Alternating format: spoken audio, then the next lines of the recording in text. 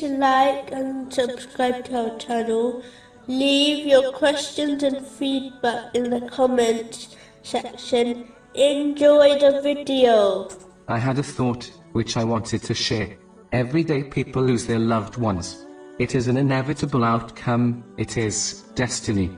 A Muslim can remember and act on many things, which can aid them during this difficulty. One thing is to observe the situation in a positive way. Meaning, instead of being sad over what one has lost, they should concentrate on the good things that they gained through the person who has departed, such as their good advice and guidance.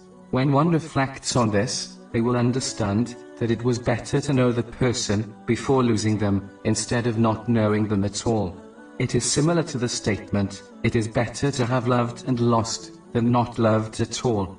Though in most cases, this statement is taken out of context and misused. But in this scenario, it is fitting. In addition, a Muslim who undoubtedly believes in the hereafter should always remember that people do not meet in this world only to leave each other, but instead, they only leave this world in order to meet again in the next world. This attitude can aid one in remaining patient during such a difficulty, and it should inspire them to increase their obedience to Allah, the Exalted, by fulfilling His commands, refraining from His prohibitions, and being patient with destiny, so that they can reunite with their loved one in their final resting place, in the gardens of refuge, forever.